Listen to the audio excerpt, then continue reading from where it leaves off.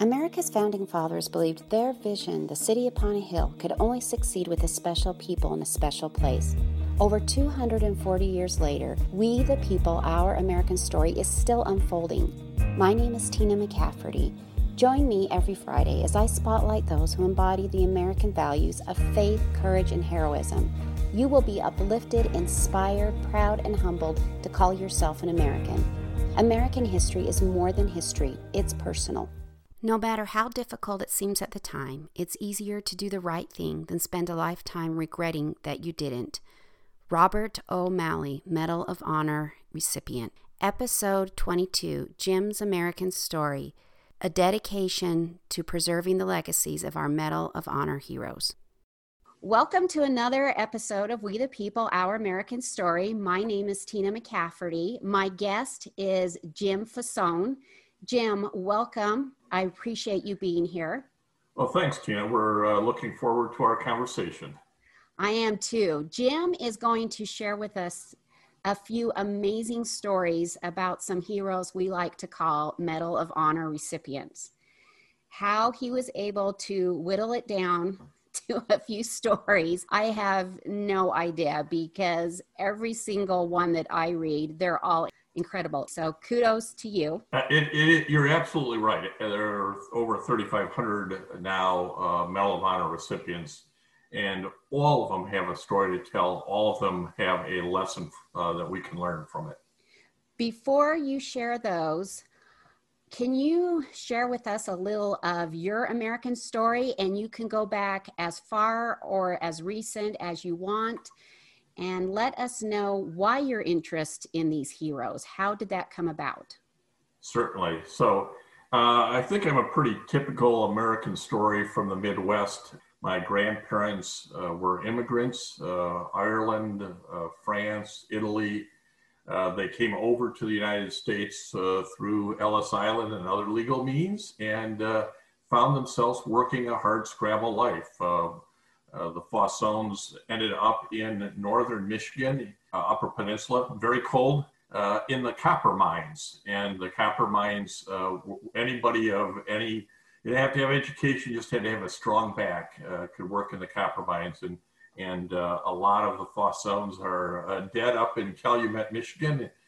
We have a really nice burial plot up there, a nice mausoleum, but they came down to the Metro Detroit area to work because that was a much better life. And it ties back to my grandfather. My grandfather was in World War I. My dad was in World War II. I'm at the end of the Vietnam era. And so we had a certain view about military service and what this country allowed us to do over time. As I said, they showed up with no education and a strong back, and a couple of generations later, everybody in my family has got a graduate degree and has really lived the American dream. My wife's family, similar.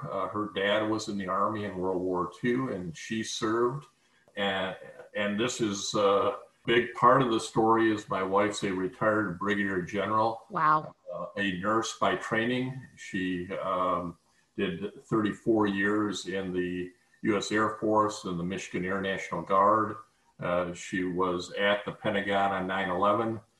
She's really traveled all over the world with the military. And so we've known a lot of military families and 18-year-olds to, retirees at 60, 65. So we have this big expanse of folks. And all of that led to, I'm a lawyer by training, it led to us starting a veterans disability practice called Legal Help for Veterans. We help veterans nationwide get their disability from the VA. LegalHelpForVeterans.com is how folks generally find us. And that led us to being involved in, and my wife's involvement, my involvement in veteran matters, led us to be involved with a lot of different veteran activities over time. And another one of those was veteransradio.net. Veterans Radio's been on the air for about 15, 17 years, I guess now. As you know, Tina, because you and I talked about this, and the reason I said, yeah, I'll come on and help, is I do the podcast. I'm the podcast host for Veterans Radio, and we've been doing that for about 5 years. Every week we post another interesting podcast interview with some veteran about his story.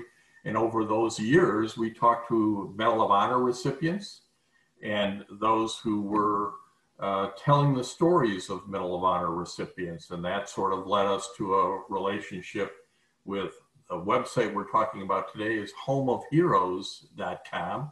And homeofheroes.com is dedicated to Medal of Honor recipients and other awards of valor, but it's primarily Medal of Honor. There's Silver Star and some other things, Distinguished Service Crosses, and a lot of military history about those kind of awards.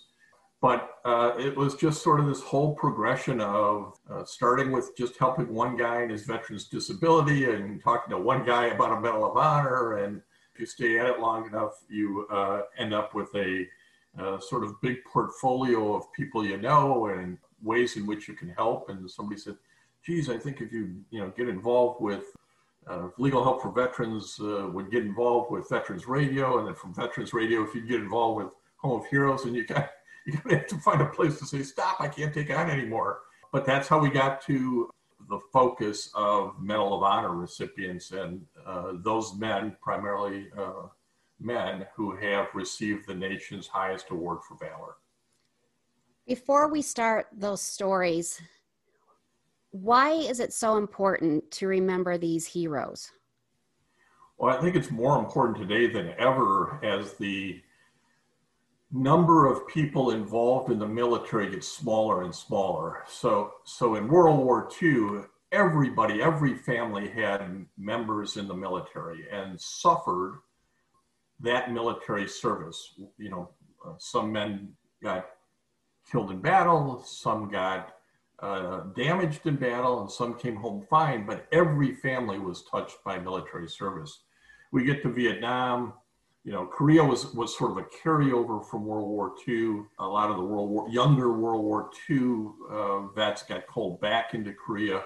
But we get to Vietnam, and again, because of the draft, a lot of families, not everybody, but a lot of families got touched by military service. And then we kind of go dormant, right? We have a draft, but we haven't drafted anybody since 1972 or something. We have a registration process through selective service. And we go to this all-volunteer force. Well, now less than 1% of the population is involved in protecting the country through military service. So these kinds of stories help the rest of us understand a little bit about what it's like to be in service and to understand the costs that others have paid for us to allow us to be the kind of country that we are. And it's kind of cheesy to say it, but freedom isn't free, right? This is the best example of the price that has to be paid for freedom will be some of these stories that we tell from Medal of Honor recipients. But if, over the years, I've written a lot of speeches for a certain general that she delivers. And and one we often, one paragraph or phrase we often use in this is about, if you appreciate going to the church or temple or mosque of your choice, thank a veteran. If you appreciate the ability to vote or not vote, thank a veteran. If you appreciate the opportunity to have opportunities in life, in your career, in your job, in your family, thank a veteran. So there's a whole list of things which we in this country have because those veterans raised their right hand, swore allegiance to the United States Constitution and against enemies, foreign and domestic. And as a result, we get to do those things like freedom of assembly that other countries simply don't. Is the disconnect today between the general public and the service members, is it bigger than it's ever been under the understanding or the lack of understanding? I believe it is. Not only do you have fewer people involved because of this 1% that actually volunteer, but in a social media world, in a Hollywood world, veterans are portrayed a certain way, and it really concerns me that the only veteran, some image of a veteran somebody might have, may be that damaged veteran with PTS. Or that guy who shoots up a place, and then we say, oh, well, he was a veteran and it must be related to that he's crazy. And we saw a little bit of that out of the January 6th storming of the Capitol. Was it a riot, a rebellion, or insurrection? And trying to blame veterans for being disproportionately involved in the groups that were there. So I'm very concerned that we have a bigger chasm than we've ever had between the general population and those who've served. Well, let's try and bridge that, shall we? We shall. And let me start with, because I think people don't understand maybe what the Medal of Honor is about. That's a good place. It is the highest award of valor in action against the enemy forces that can be bestowed on an individual here in the United States. The deed performed must be more than just doing your job. It's undertaking activity where your own personal bravery or self-sacrifice is so conspicuous and so clearly distinguishes that individual above his comrades and involves risk of life. So many of these stories are going to sound like, oh my God, this is horrendous. Well, that is what the Medal of Honor is about. It's about this activity that folks undertake that's way above and beyond what anybody might expect them to do. And war is horrendous, right? War is horrendous. War is horrendous. And nobody wants peace more than a war keeper. Absolutely. And really they are peacekeepers. They're not warmongers. But I'd also point out at the beginning for everybody that the Medal of Honor has been given out to people in every state. Whatever state of the union you're at, there's somebody in your state who's received the Medal of Honor, and you ought to look them up, get some history going on them, honor them, acknowledge them. And you'd be surprised who's all in your state. And at homeofheroes.com, we've got a big index because, as I said, it's 3,500 people that you can search in various ways. It's also all ethnicities. It is Caucasians, African Americans, Hispanics, Japanese Americans. So this isn't one ethnic group's story of protecting the country. Some of the Native Americans who have fought valiantly, they were fighting before they were actually citizens of the United States. Yeah. It's a very interesting spread across all the types of men. There's only one woman, and again, with women not being in combat until more recently, it'll be a while before any of those, unfortunately, have to undertake those kinds of heroic activities that might award them or allow them to be a recipient of the Medal of Honor. It's also the president who, in the modern era, who grants it.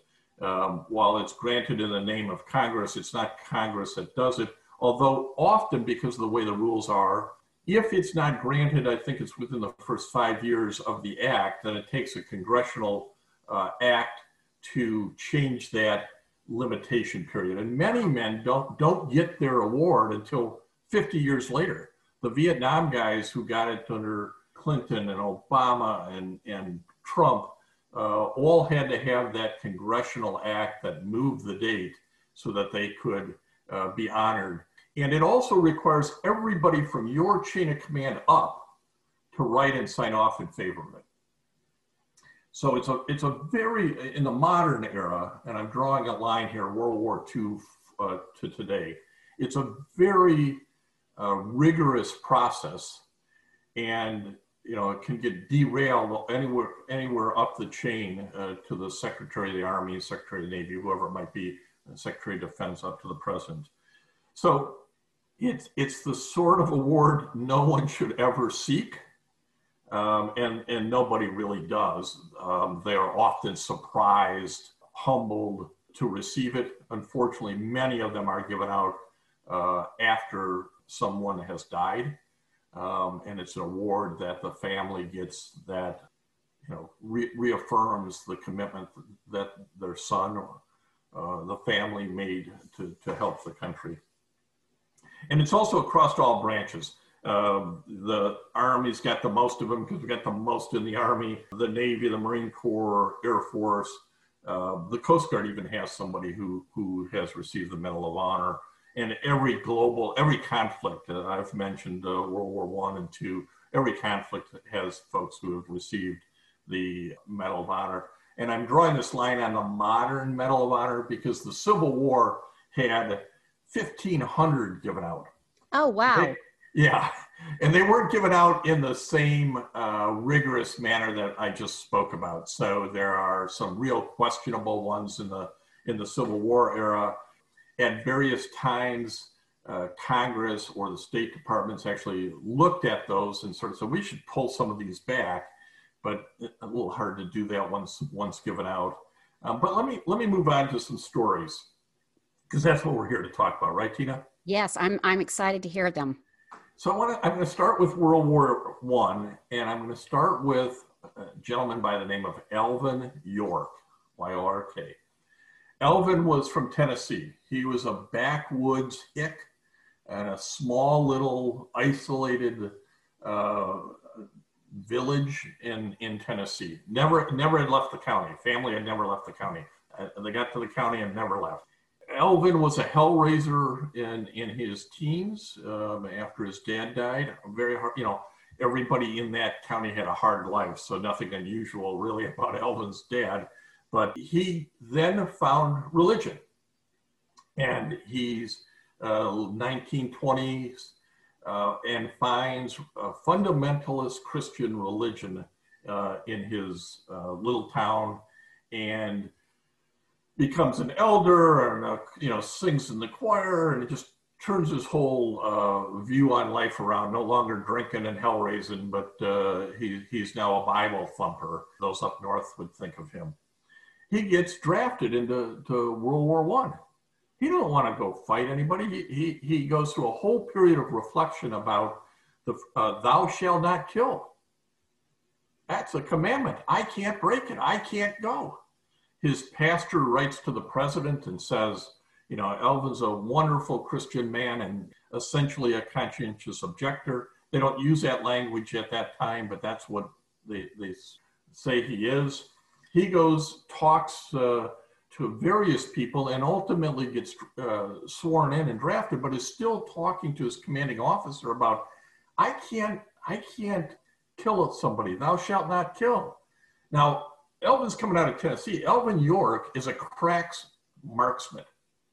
He can shoot better than anybody in the whole unit. He has these backwoods skills from hunting and fishing and trapping that sort of make him he'd be a pretty darn good army soldier, foot soldier. In any event, he works his way through this challenge of conscience about, can I take up arms against another man, and concludes to this spiritual analysis that he can fight a just war, and fighting the Germans is just. And he goes and gets sent off to France in October of 1918.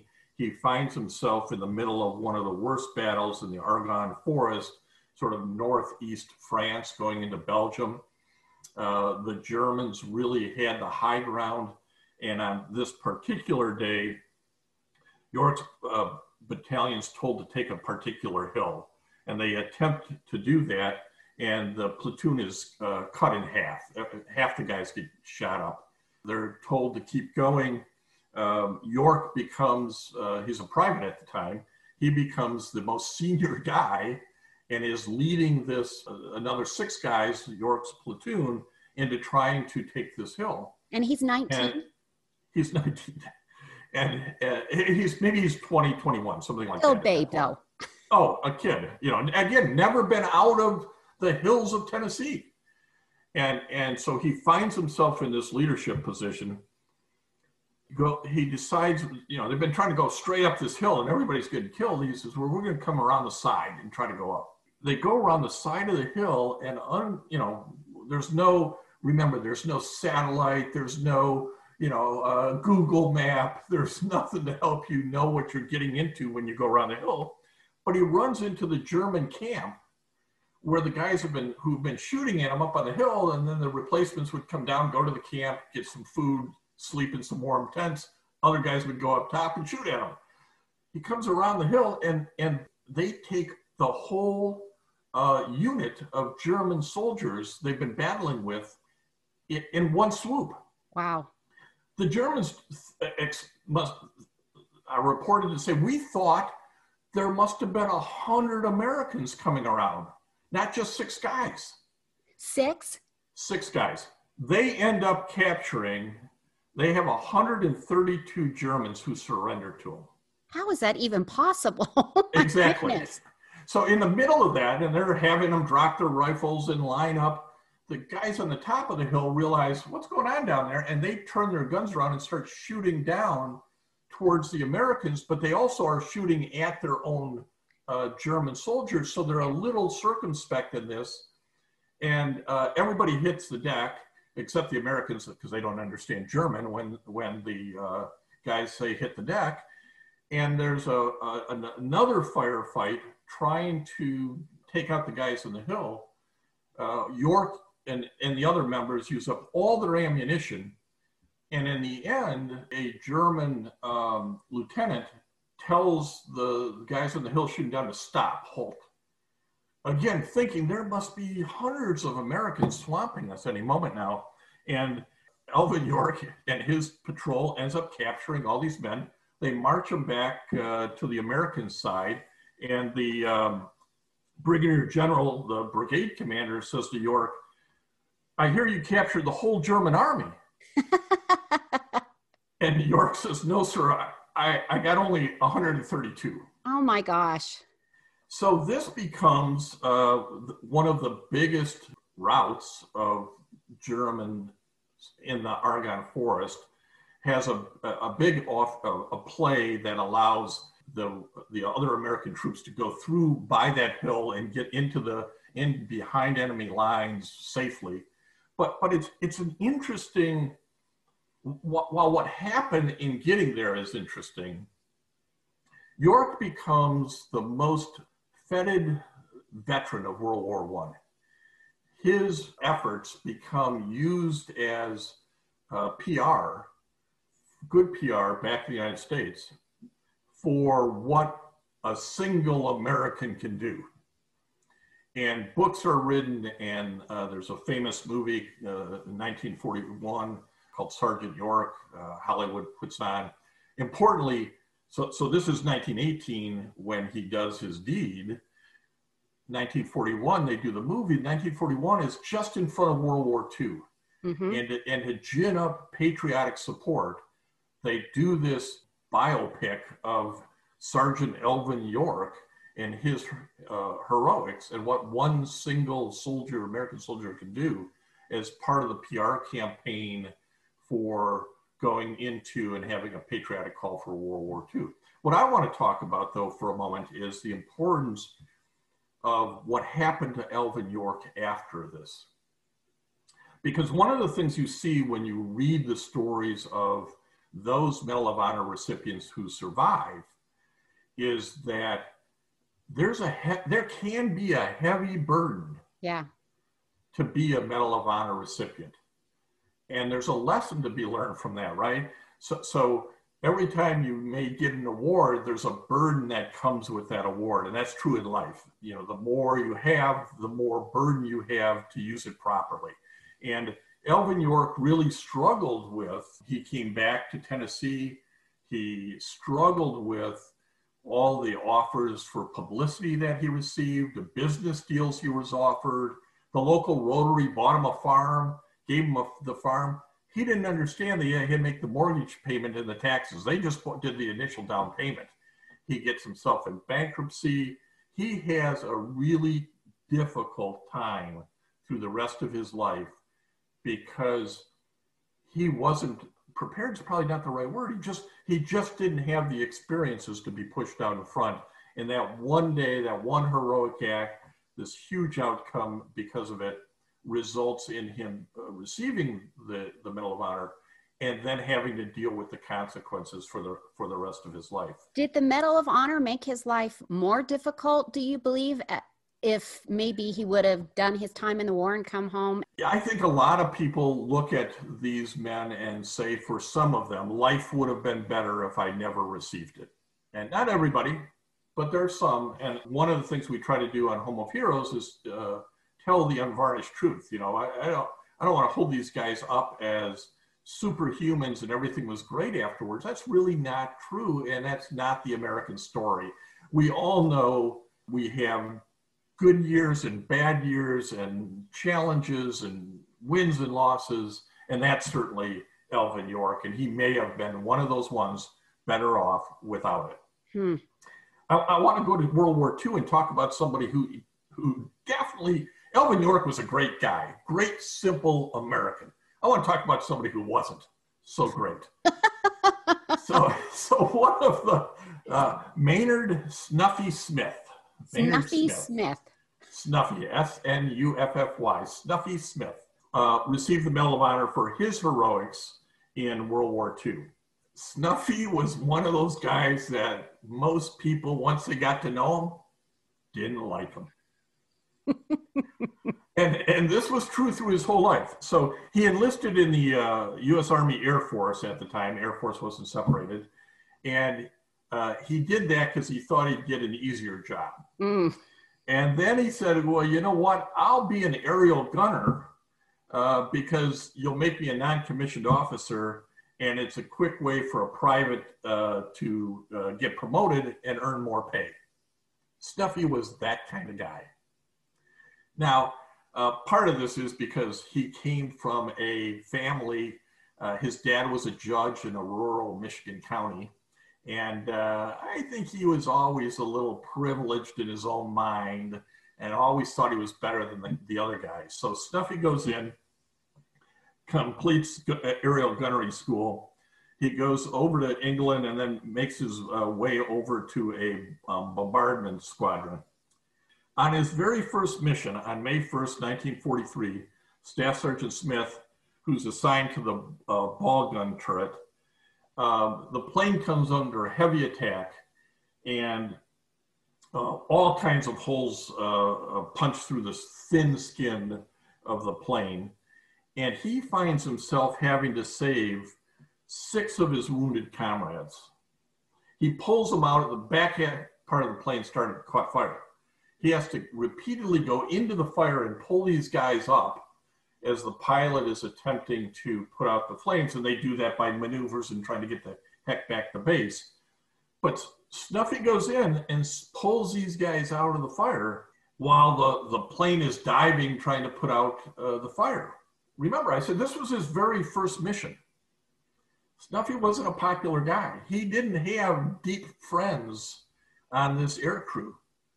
But he goes in and saves these guys in a really a magnificent way. And he's an enlisted guy, just like Alvin Smith was. These aren't officers. These aren't Alvin York was. These aren't highly educated men who read necessarily. Here's an enlisted guy. Smith had by that point already gained a reputation as a stubborn and obnoxious airman who did not get along well with the other airmen. And this was his first assignment, thus the name Snuffy, because it was related to a popular comic strip character of the time and not a flattering name. So back in the day, these Medal of Honor recipients would receive the award pretty promptly, maybe even on the battlefield. Really? As compared to today, it's 50 years later, and they're awarding it to people from Vietnam. Everybody writes him up for his heroics. It goes up the chain. They're going to give him the Medal of Honor. He's in England, I believe, and a general comes on by who's going to pin the award on him. Again, this is a morale booster for the troops. General shows up and says, "Hey, I'm here to give Maynard Smith his Medal of Honor. Where is he?" And the base commander's like, "Where is he? He's not here." He was on KP duty. They had sent, he was such a pain in the butt that he had been done something he shouldn't have, and they assigned him to peel potatoes. He's in peeling potatoes, doing kitchen patrol or KP duty, and they have to call him out and, you know, clean up a little bit. You're going to get the Medal of Honor. So you don't have to be the best guy in the world to act heroically. You might not even think you're capable of it. I don't think Snuffy Smith ever would have said, I'm the kind of guy who's courageous and I'm going to do this. He was looking for every edge to get out of what he was doing and every edge to get a little more.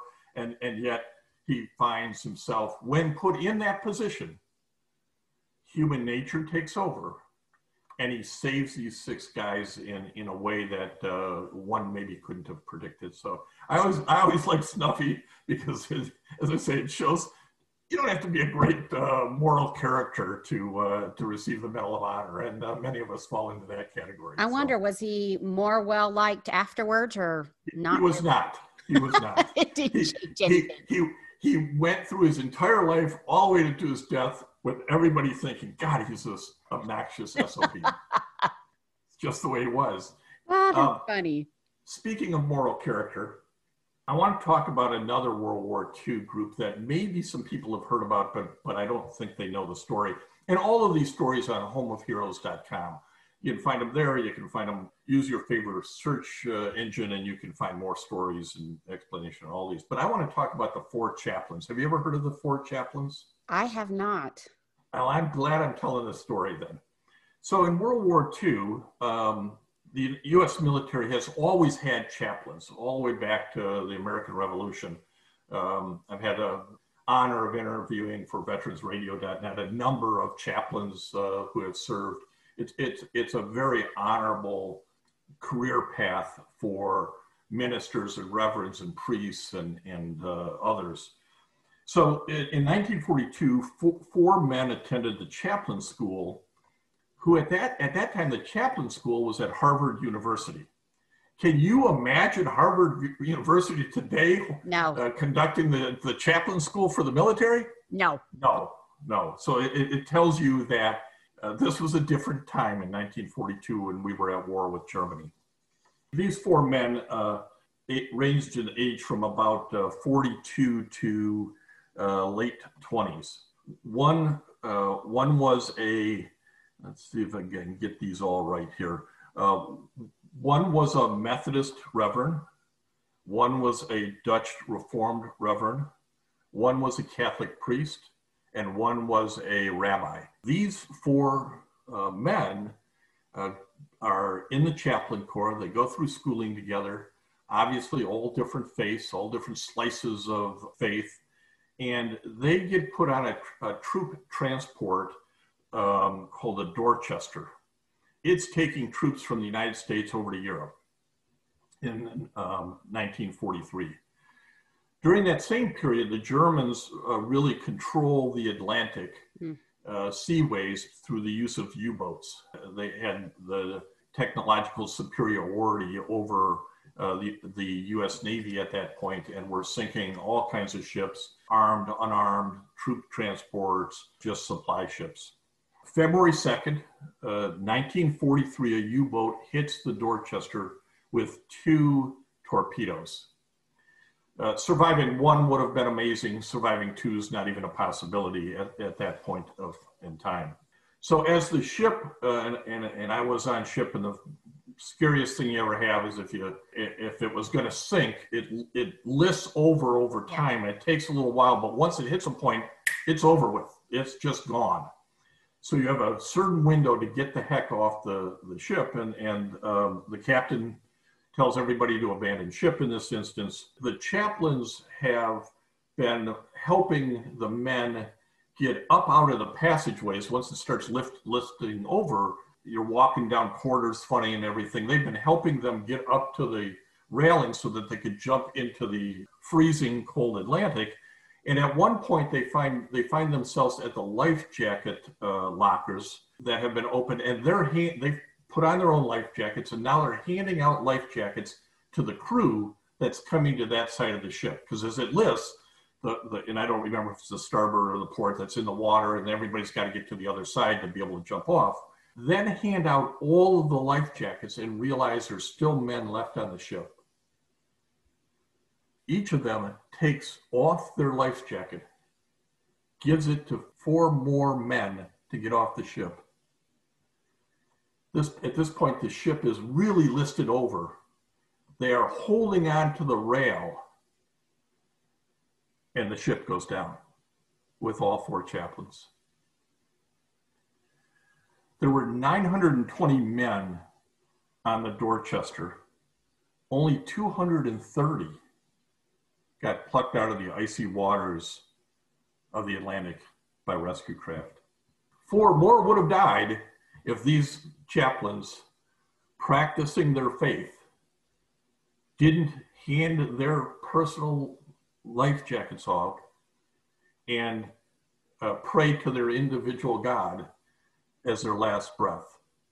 So the 4 chaplains are the other example of the Snuffy Smith, who might not have been the moral character and the nicest of guys, but these 4 fit that category of being the nicest guys and should be remembered for not only their faith, but their service to others by giving up their lives, really, to make sure 4 more guys got in the water safely with life jackets. So greatest sacrifice, right? Absolutely. And again, that's the kind of story you hear and see as you look through these Medal of Honor recipients. I mentioned that these stories cross all cultural lines, and so I wanted to bring you one out of Korea, Rudy Hernandez. Rudy was of American of Mexican descent. Nowadays, we drill down deeper and figure out if the family came legal or illegally, but that wasn't really the question of the day back then. He was one of 8 children born to a farm worker. Today's language would have been a migrant, right? So this is somebody who would have had a very hard life in California as a farm worker, one of 8 kids in the family at that point. So in 1948, he joins the United States Army. He's 17 years old. At 17, he needs his parents' permission, and they give him the permission. And many people join the service looking for a better life. Even today, when I interview people for VeteransRadio.net, I'll ask them, why did you have a family history? Why'd you go into the military? And often it's, I needed money for college. I was in a really bad situation in this big city, and I needed to get away from the quote unquote friends that I had, read gang. So a lot of people join the service to better their life. They're going to get experience. They're going to learn a lot. They're going to see the world. They're going to get benefits when they get done. So it's a better life for a lot of folks. But I do want to make sure I don't leave the impression that the military is made up of a bunch of people who some would call losers. That's absolutely not the case. Rudy Hernandez would have been a guy who said, I can achieve more in my life. There's a better opportunity here in America for me, but this is the step I need to do to get there. So he joins the Army. He goes through basic training and then volunteers to be a paratrooper. Go get specialized training, jump out of planes. Now, these guys are all a little crazy.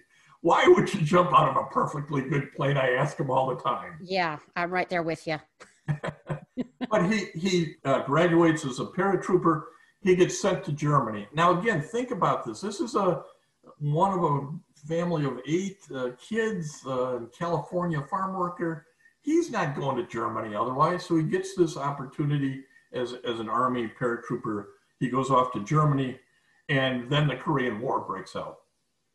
Well, nobody was planning on that happening. Again, one of these situations where he gets deployed to Korea, his company and battalion gets directed to defend a particular hill in Korea. And on May 31st of 1951, his platoon was the object of a numerically superior enemy counterattack. And many of these stories, the Medal of Honors, that's exactly what happens is the American troops get overwhelmed, superior numbers, superior manpower, superior armament. So they end up having actually a close quarter firefight. They're really right on top of each other. And Hernandez gets wounded in that attack. he's firing his rifle, but he's injured at that point, and then his rifle jams up and doesn't work anymore. He ends up attacking the enemy with his bayonet. Oh, wow. They're that close quarter fighting. And while he's doing that, his other members of the platoon are regrouping to take another charge and take back the hill. As part of this close quarter combat, a grenade explodes and hit his helmet, blew part of his skull, lost a little brain matter, they say. Now, he's been, a grenade attack, bayonet attack, shot with bullets, and he's still fighting. At the conclusion of this firefight, the medics come in, and the first medic that goes by him assumes he's dead. He's been all blown up, he's a mess, doesn't stop and help him, he moves on. The second medic comes through and realizes that Hernandez is still alive. He moved his fingers. He was in the mud, and he moved his fingers. Fortunately, the medic saw it. After many months of surgery, he's put back together and is back to a post-trauma normal life. He was given the Medal of Honor by President Truman. And over a 5-year period, he regained limited use of his right arm and learned how to write with his left hand. Now, again, this is a man who gave everything to protect his buddies, to fight the fight. He subsequently got married, had 3 of his own children. He worked for the VA, retired from there actually, and died in 2013 after battling cancer for the last year of his life. Not his injuries from service, but the big C that gets a lot of folks. But you can see how inspirational he is and how he charged forward with life with the cards that he was dealt from that one night. And I think there's a lot of inspiration to be gotten from that. Amazing. Many of these have a medical twist to them that I find interesting, and I want to talk about a guy that I've met and interviewed and I'm proud to call a friend. James McClellan, known as Doc. McClellan was born in South Haven, Michigan, and had the idyllic American upbringing. He played 4 sports in high school. Turns out he has this great singing voice. He was a star of the musicals. I mean, this guy had everything going for him. Unlike Hernandez, unlike Snuffy Smith, unlike Alvin York, Jim had everything going for him. He had graduated from Olivet College in Michigan to be a teacher. And he had accepted a teaching job and coaching job at the South Haven Public Schools in Michigan. And then Uncle Sam came knocking and said, "Hey, Jim, you're drafted." And he goes to basic training. He's in the Army. And they pull him out and said, "You're going to be a medic." I said, "Medic? I don't have any medical experience." So, "Well, you played sports. You must have taped things up." And that's why they pulled him out to be a medic. Now, at the time in Vietnam, medics had the highest death rate of any military occupation in Vietnam. They knew, hey, if I kill the medic, the other guys are going to die on the field as well, and it's demoralizing as hell. So, and all the medics were referred to as Doc in Vietnam. So Doc gets to Vietnam. He's there for a year, March of 69 to 1970. He's out on patrol. He's with the platoon, and there are 2 medics on this particular reconnaissance patrol, and they get ambushed by a large North Vietnamese force, and they suffer heavy casualties. So the medics have a lot of work to do. They continuously expose themselves to bring the wounded back into the line where they're defending, and the rest of the platoon is holding that line. And this firefight goes on for about 24 hours. Now, most firefights are relatively quick, 10, 15 minutes. 24 hours of a firefight tells you what is happening with the other side, how big they are, how well armed they are, how provisioned they are.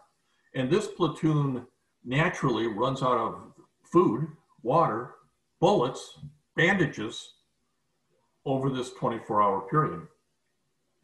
But McCullough has to continually expose himself to enemy fire to pull soldiers back to safety. He gets wounded by a rocket-propelled grenade during one of the rescues, and his commanding officer says, "Jim, you're hurt. You know, next time the chopper lands taking out the wounded, you go with the wounded." And he says, "I can't do it. These guys need me." And both medics stay. Neither of them exit when they could have. Having refused that, he continues to be involved in the firefight, and he's shooting as well. I mean, at this point, it's everybody who can pull a trigger is pulling a trigger. And the other medic gets shot and dies. I told you it's the worst job to have, right? Mm-hmm. So now we're down to one. And you have one medic trying to take care of all of these guys who are wounded and still fighting, because once we get into nightfall, the helicopters can't come. So they've got to make it to the morning.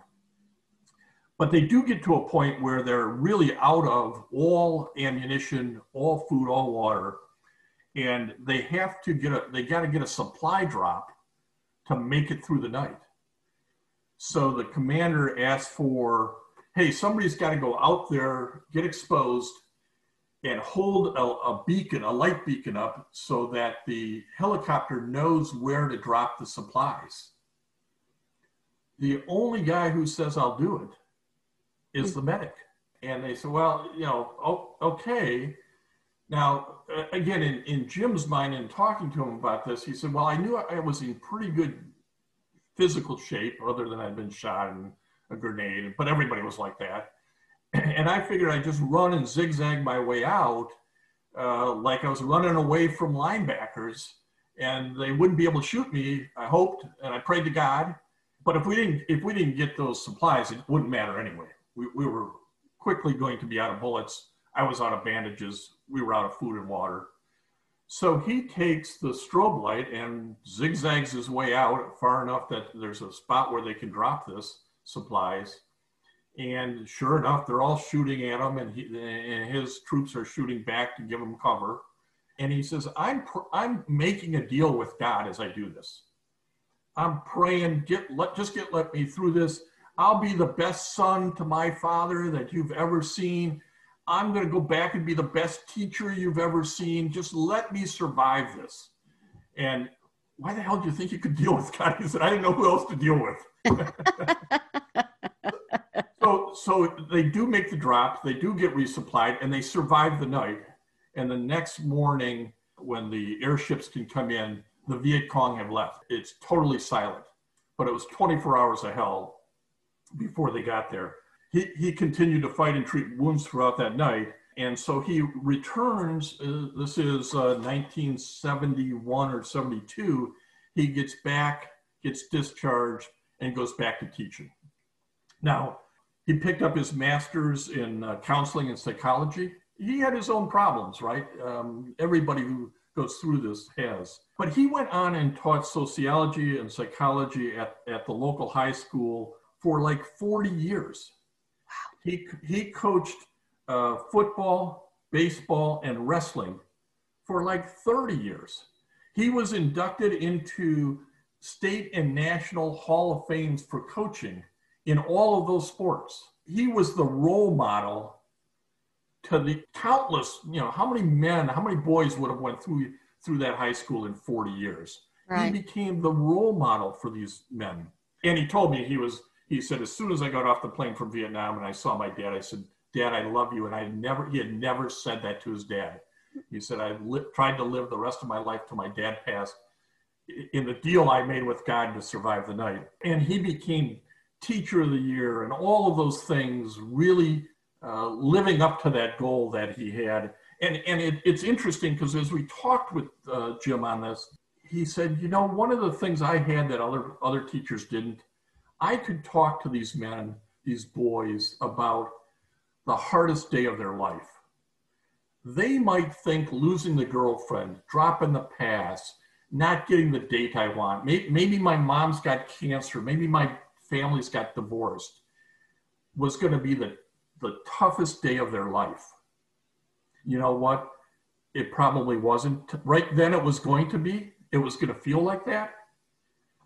But they understood that I'd gone through my toughest day of life in Vietnam. And so I could relate to them. They could understand my concerns were genuine. And when I told them to hang in there, don't give up, keep pushing forward, they knew it rang with a little bit of truth, because that's what I had to do that day when I got back, and as I've tried to live for the last 40 years.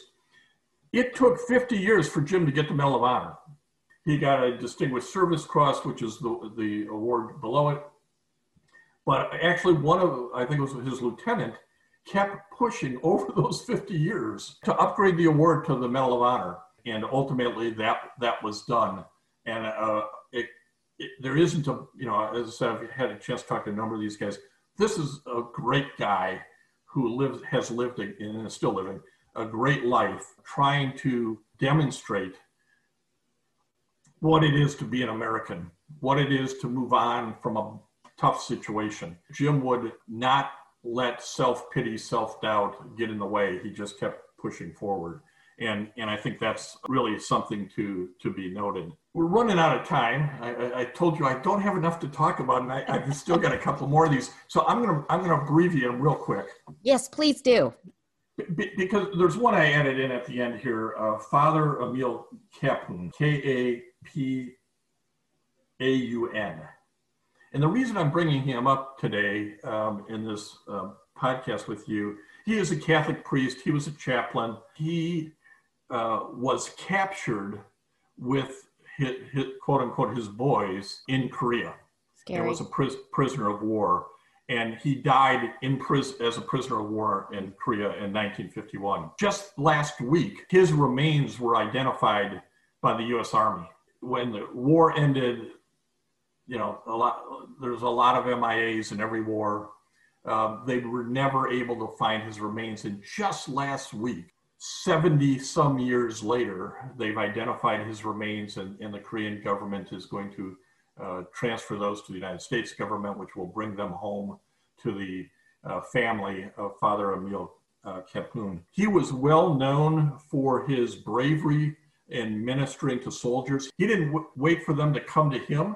He went out to the front line to hear confessions and mass and counsel men. So he did that kind of ministry where he went to them, and the stories of his ministry and service while a POW to other men who were starving and sick and using his food rations to try to save them was quite well documented. And in fact, he has been identified as, I think beatified, I think is the right word, by the Catholic Church. Oh, okay. And he is possibly on his way to sainthood. Wow.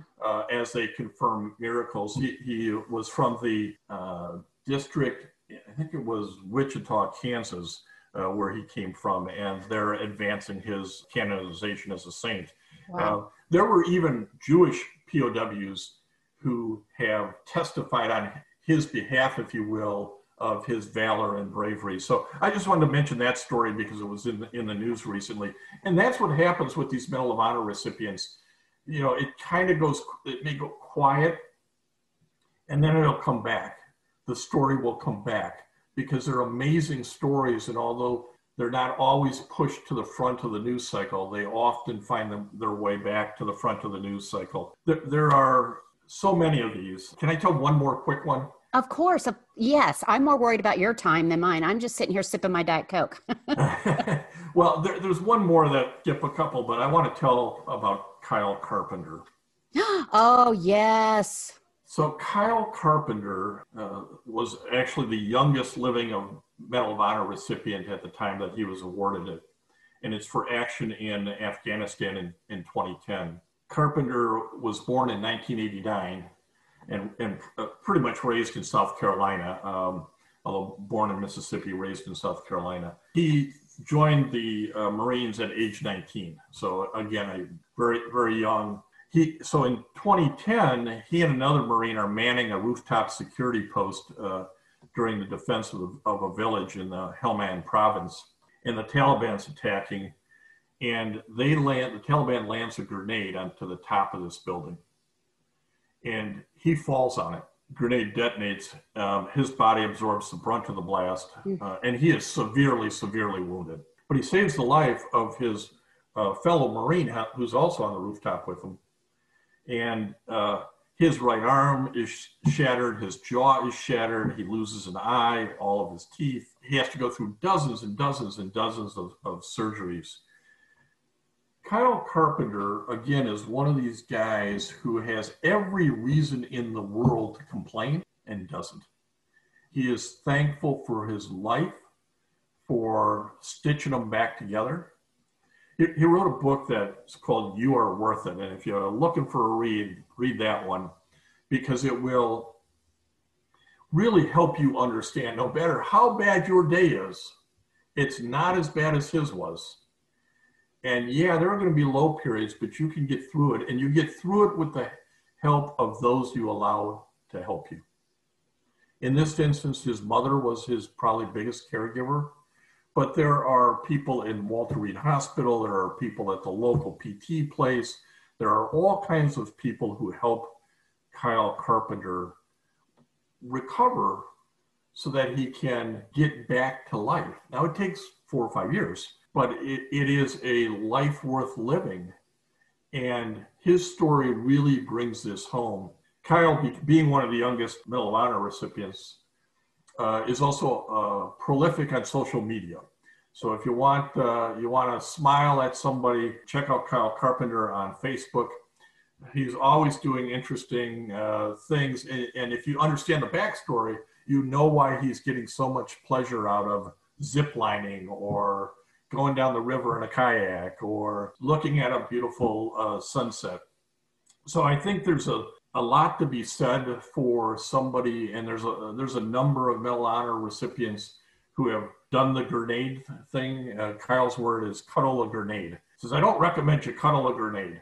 There's a number of Medal of Honor. No, and that's the thing. Most of us wouldn't. He's fortunate because of the Kevlar and some of the other stuff that he had on, obviously, that he survived. A number of them have not, when they've fallen on grenades to save their fellow. John Levitow is one of those who's came into a tank. He had to fall on it to save the other guys in the tank. John didn't make it. I think you can learn a lot from every one of these stories. Not only that day, that's the Medal of Honor day, for what they did, but who they were before and what they became or didn't become after. So I'd encourage you to read the stories on that full spectrum. Homeofheroes.com is where we've got many, many of them.